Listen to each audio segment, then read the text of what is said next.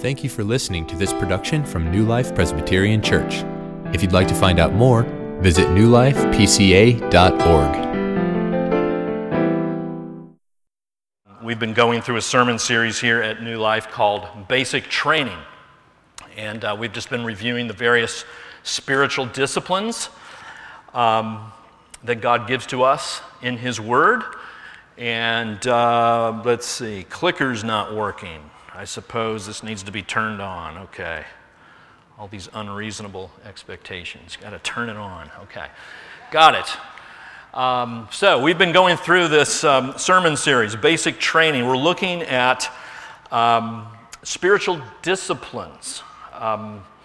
We started with a sermon on Bible reading. We went from there to prayer. Thanks to Jim Spiegel. He preached to us last week on fasting while I was at City Hope.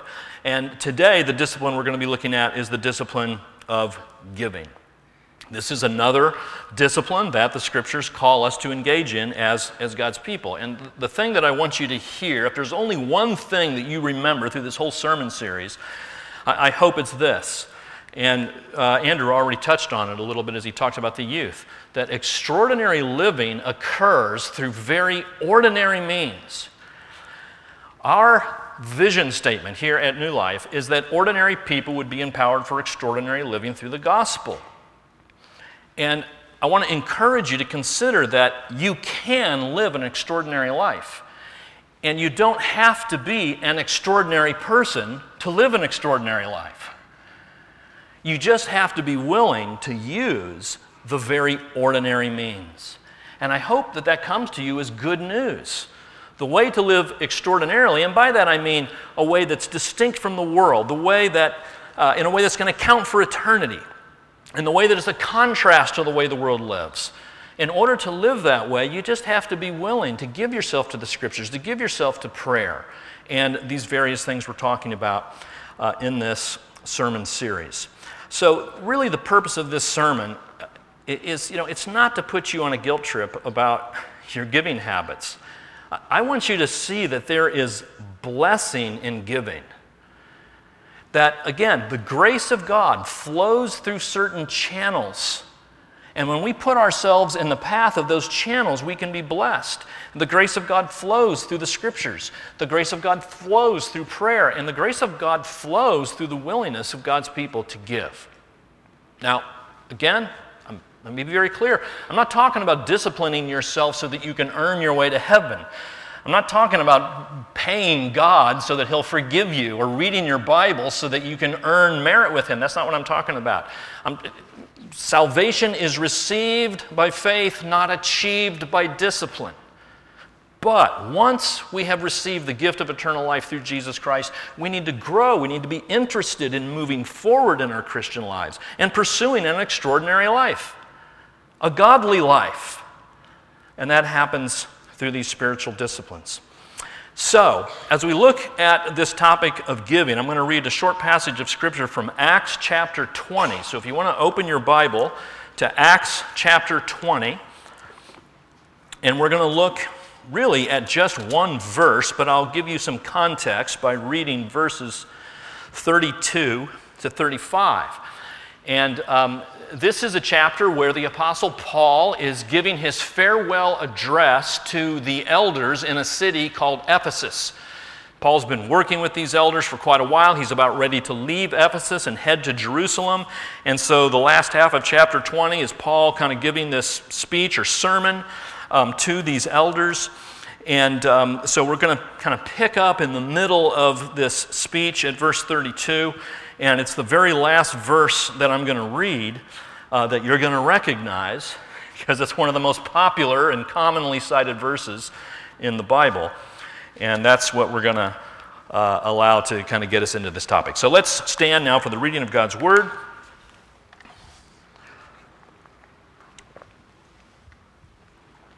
Acts chapter 20, starting in verse 32. So Paul here talking to the elders in Ephesus. I now commend you to God and to the word of His grace, which is able to build you up and to give you the inheritance among all those who are sanctified. I coveted no one's silver or gold or apparel. You yourselves know that these hands ministered to my necessities and to those who were with me. In all things I have shown you that by working hard in this way we must help the weak and remember the words of the Lord Jesus, how he himself said, "It is more blessed to give than to receive." God in heaven, we pray, open our eyes to behold the truth and goodness and grace that is in your word today. In Jesus' name, amen. You may be seated. So there it is, that last verse, verse 35. It is more blessed to give than to receive. Now, this is not a sermon on Acts chapter 20. We're doing kind of a topical thing here. We're going to look through the rest of Scripture and see what it says to us about giving. But just a couple remarks here on this passage. You'll notice that Paul says the Lord Jesus said, "It is more blessed to give than to receive." What's interesting about that is if you look in the Gospels, you will not find that phrase attributed to Jesus. And that shouldn't bother you at all. At the end of the Gospel of John, chapter 21, it tells us that Jesus said and did so many things that all the books in the world probably couldn't contain them. So Jesus certainly said more things than the Gospel writers were able to write down, and this is an example of one of them. This phrase, though, got passed on to Paul, and so he included it here. So just because it's not in the Gospels doesn't mean Jesus didn't say it. Paul says, under the inspiration of the Holy Spirit, these words from Jesus, "It is more blessed to give than to receive." Now, this has kind of been passed down to us as kind of a cliche. You know, I mean, probably a lot of people maybe don't even know it came out of the Bible. Just so many people say it, and it's easy to say, and it kind of feels good to say. It sounds very pious, you know. When we want to sound kind of holy, we can say something like this, you know, "It's more blessed to give than to receive." It's one of those phrases that's a whole lot easier to say than it is to believe. You know, you see these phrases, these cliches that come down like, "Sticks and stones may break my bones, but words will never hurt me." We might say that, but I mean, we know that's not true, right? I mean, words hurt. Words hurt. We can say that and act like they don't hurt, but they do. Or sometimes people will say, "You can do anything you put your mind to." It's like, yeah, I mean, that sounds good, but you know, there's just certain things that you're not going to be able to do. I am not going to be able to play in the NBA. I just promise you, no matter how much I put my mind to it, it's not happening. It's not really true. It sounds good, it's not really true. And I think some people look at this phrase, "more blessed to give than receive," in the same way. Is it really true? And I want to confirm to you that it is. It is true. The rest of the Scriptures teach that it's true. That there is something extraordinarily wonderful about being generous and willing to give. So we're going to look at this topic just in two ways. I want to show you, first of all, the problem of neglecting to give, the negative effects of kind of hoarding your resources and not being generous, being stingy, and then we'll look at the blessing of being willing to give. So those are the two things we're going to look at this morning. So 4 things under each point. 4 problems of neglecting to give. Certainly there's more than this, but here's 4 that I wanted to share with you from the Scriptures. 1, when we neglect to give, when we're stingy, when we hoard our resources, when we refuse to give, it can have a very corrupting influence on our souls and on our hearts. Money tends to have a corrupting influence. It tends to have, it can have. I'm choosing those words carefully. I'm not saying it will have. Because whenever I preach this message on giving, which is about once a year, I always make this disclaimer, and that is that money and wealth in themselves are good things. They're not bad things. No one needs to feel guilty about being well off or having a lot of money. The problem is our hearts, our sinful hearts, which abuse the things that we have. It's very possible to be wealthy and not sin in the use of your wealth. That's very possible. But nonetheless, the Bible says to us things like this from Proverbs 30.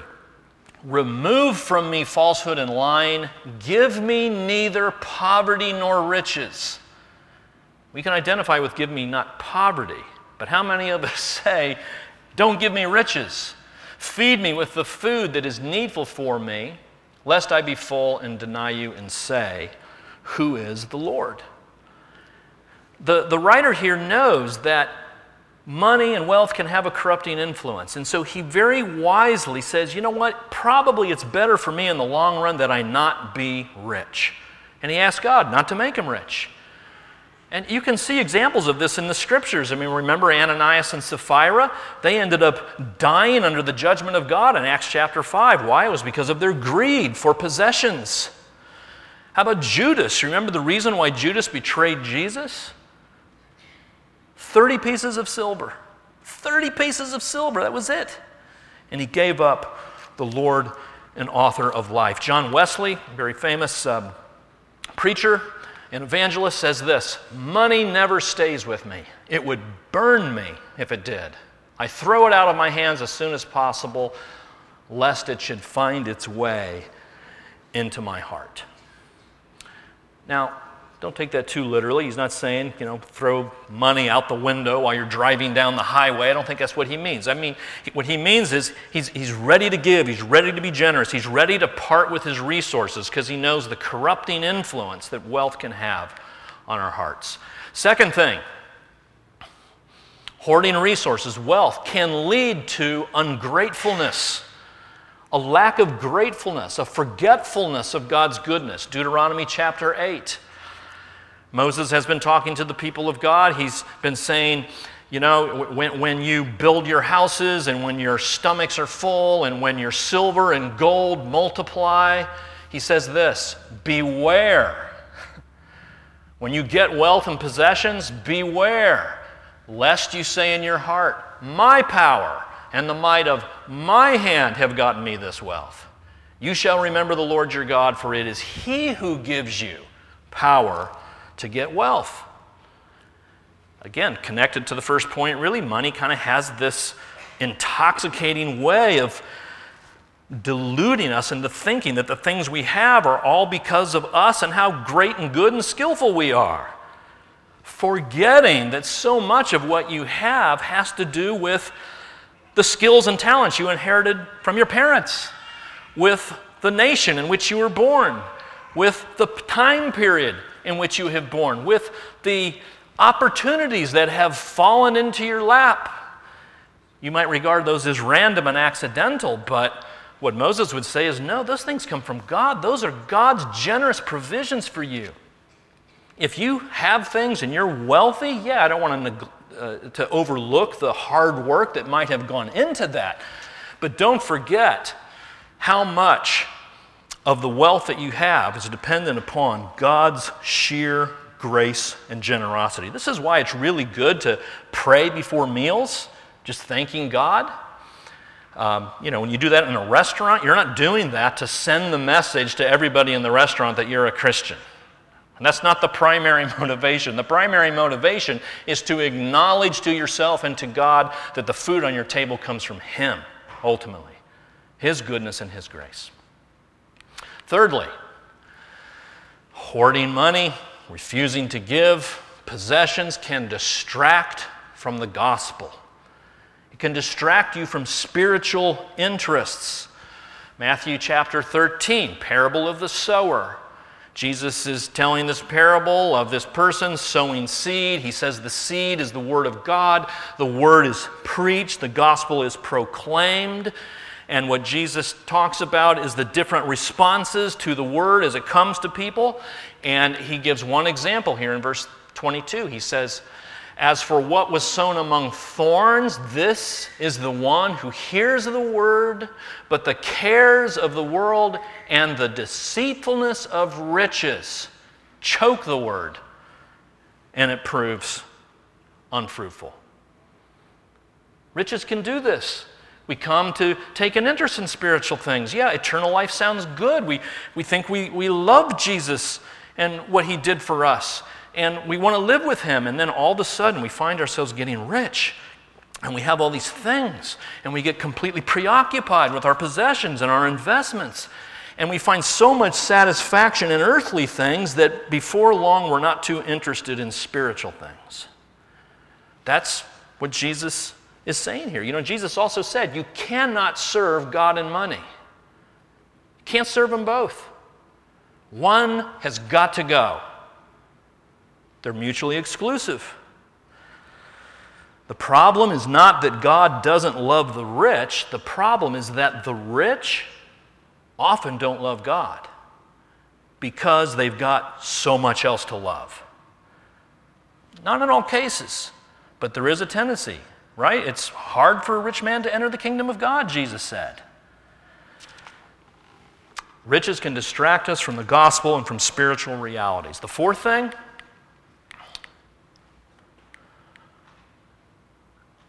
okay, 3 things so far, review. I want to point this out. Riches can have a corrupting influence. Riches can lead to ungratefulness. Riches can distract from the gospel. And I want to be very clear that I didn't put the word will. I didn't say it's necessarily going to happen in all 3 of these cases.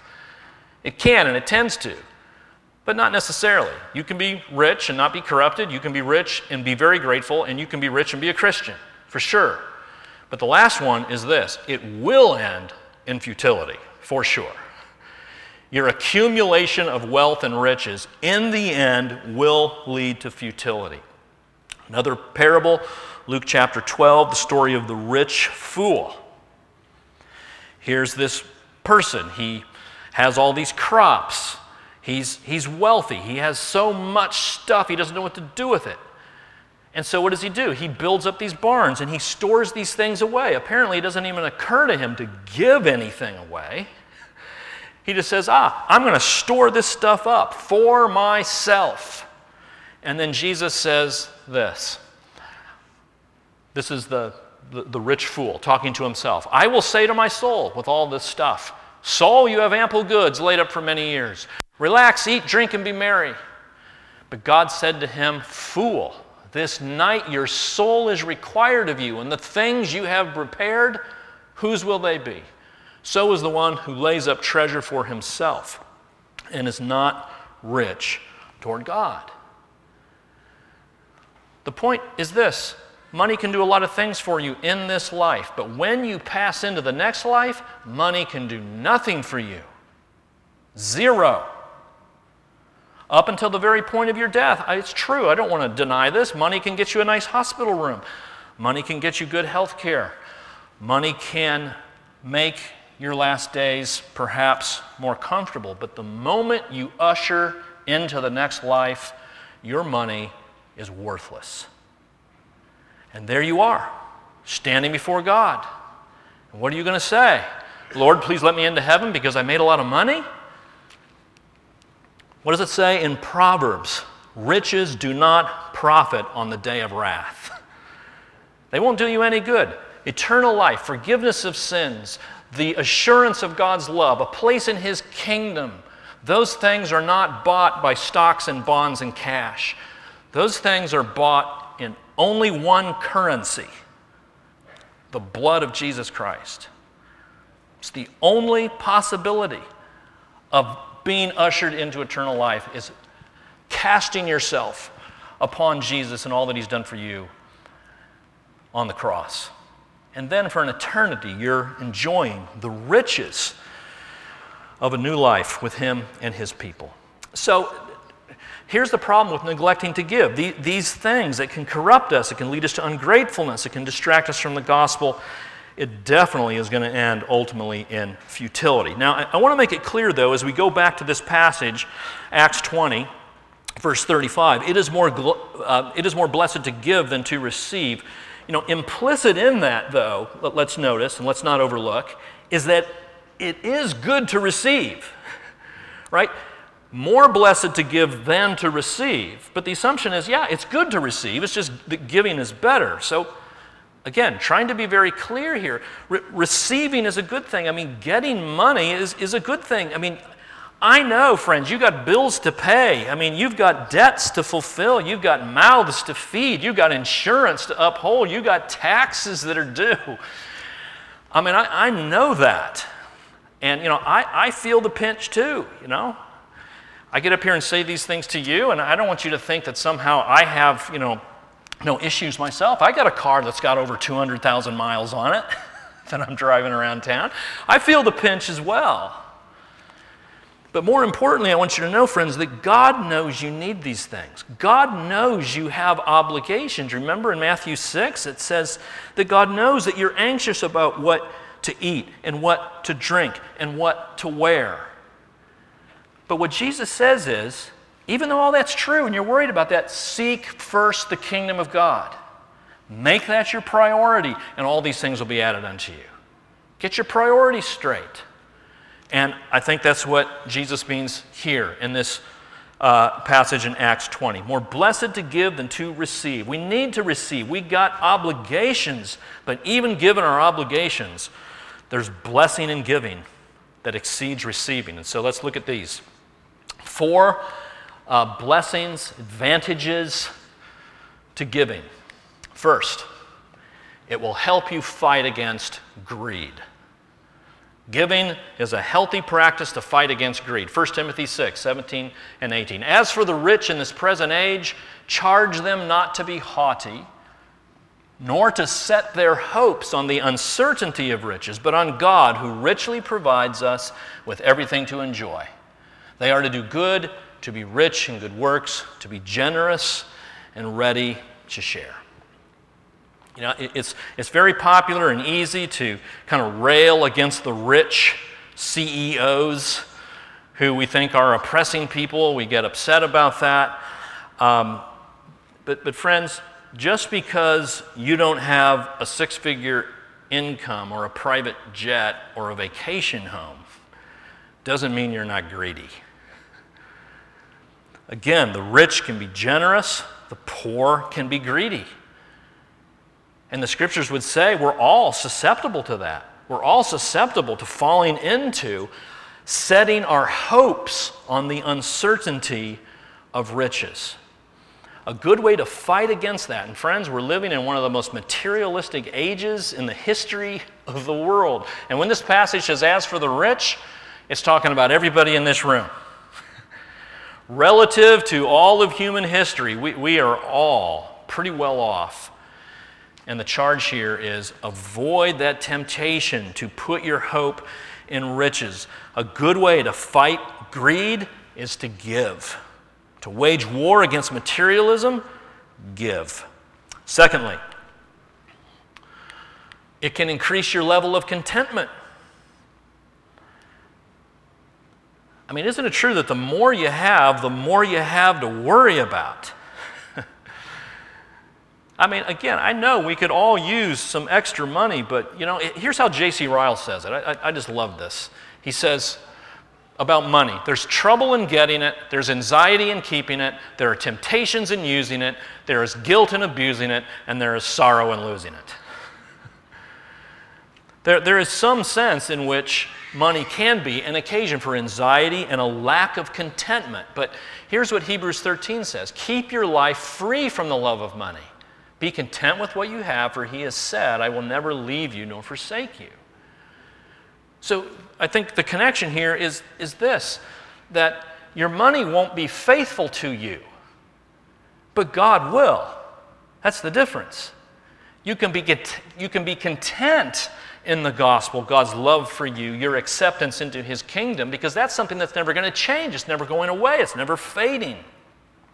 I will never leave you nor forsake you. But don't put your contentment in riches, because riches fly away in a hurry.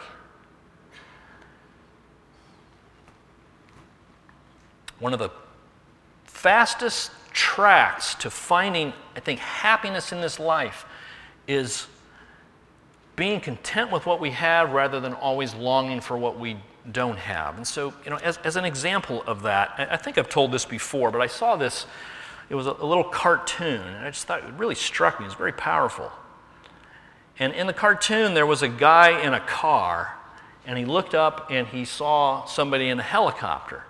And he said, I wish I had a helicopter.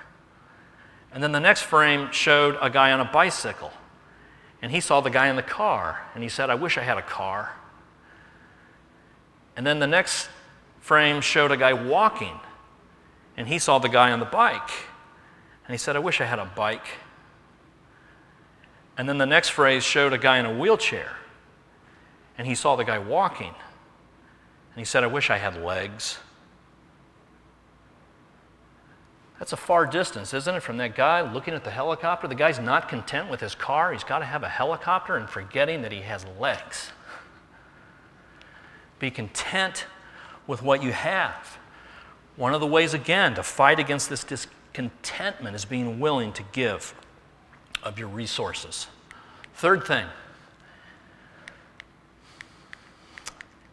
it allows you to see God at work.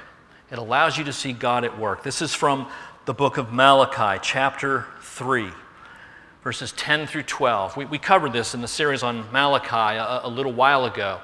But here's what the prophet says. Bring the full tithe. The tithe is just 10% of your income. Bring it into the storehouse, that there may be food in my house, and thereby put me to the test, says the Lord of hosts. If I will not open the windows of heaven for you and pour down for you a blessing until there's no more need, I will rebuke the devourer for you so that it will not destroy the fruits of your soil. Look at what he says there at the end. I will rebuke the devourer for you. The devourer probably refers to a pest that was damaging the people's crops and causing a lot of trouble for them. And notice what Malachi says. He doesn't say, wait until the devourer goes away and your crops are better and then you can tithe. He says, tithe and then I'll get rid of the devourer for you. In other words, things were already hard for the people of God. And yet what God is saying is, you need to tithe anyway. You need to give. The challenge is this: put me to the test. God is challenging you. Test me out.